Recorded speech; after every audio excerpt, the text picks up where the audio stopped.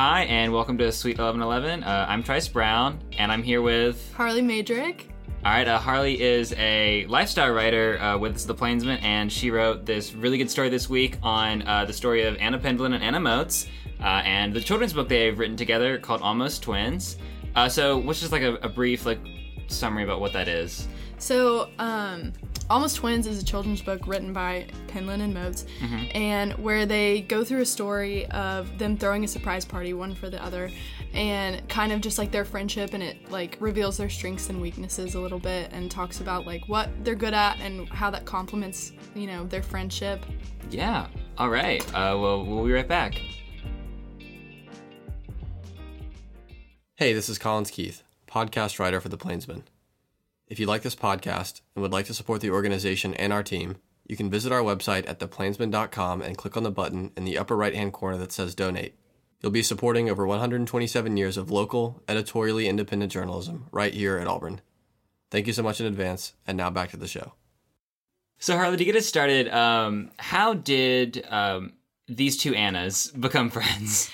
So Moates was she was the first girl with Down syndrome to be a part of the Eagles program, and Anna Penland was a volunteer for the Eagles program. So they met that way on interview day, and they just kind of became friends through that, seeing each other, seeing themselves in each other. They had the same name, same hair, they were the same height, all of those things. They found all these similarities in each other, but also this book definitely celebrates their differences, and I think that's what's so cool about Almost Twins. Yeah.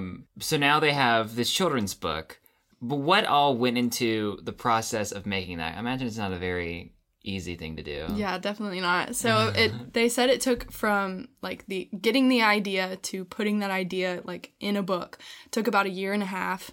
And they started out with a story that was not really a story. It was just kind of talking about them as individuals, and there was no plot. And someone was like, okay, we need a plot here. So they, thought about it, and they were like, well, what do we like to do as friends? And throw surprise parties for each other. Yeah. And so one night while watching The Kissing Booth, they got together and wrote all of their ideas out for the story, and that's where Almost Twins came from. Yeah, so you said it was she was having one of them threw a surprise party for the other one. Yeah. And then the idea all came together. Yeah. That's awesome. Yeah.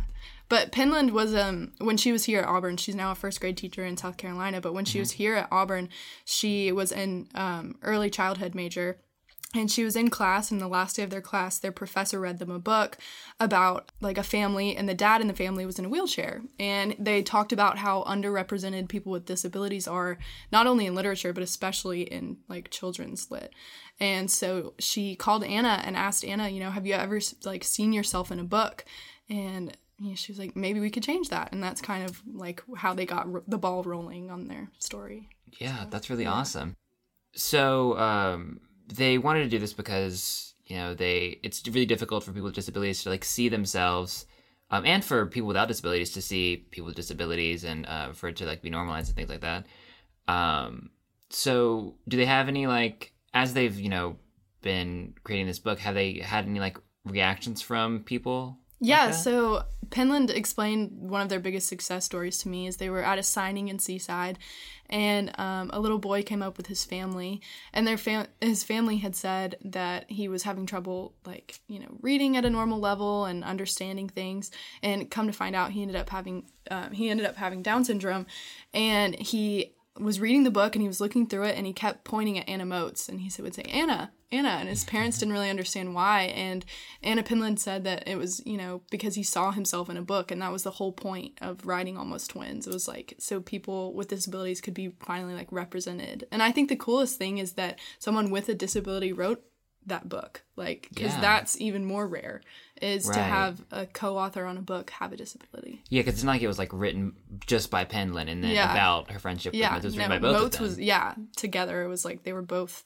in that process. Yeah, that's awesome. So have you been able to see the book itself? What is it like? Yeah, so a little bit. So they did kind of a photo shoot on Sanford Lawn, and it's, parts of the book are illustrations of that. So it's not the exact pictures, but it's illustrations. So that they pictures. took photos and then made them into the illustrations Yeah. that they used in the book. Yeah. That's so sweet. I know, it's awesome. It was so cool. Yeah. So how did you see it? Like, how did they show it to you? So I was on Zoom with them, and Anna flipped through the book and showed me. That's awesome. Yeah. Wait, was that Anna Penland or Anna Moates? Anna Penland. Anna Penland? Yeah, she's a first grade teacher. She knows all Yeah. about the flipping through the book, Definitely. showing all the That's illustrations. What she's, good for.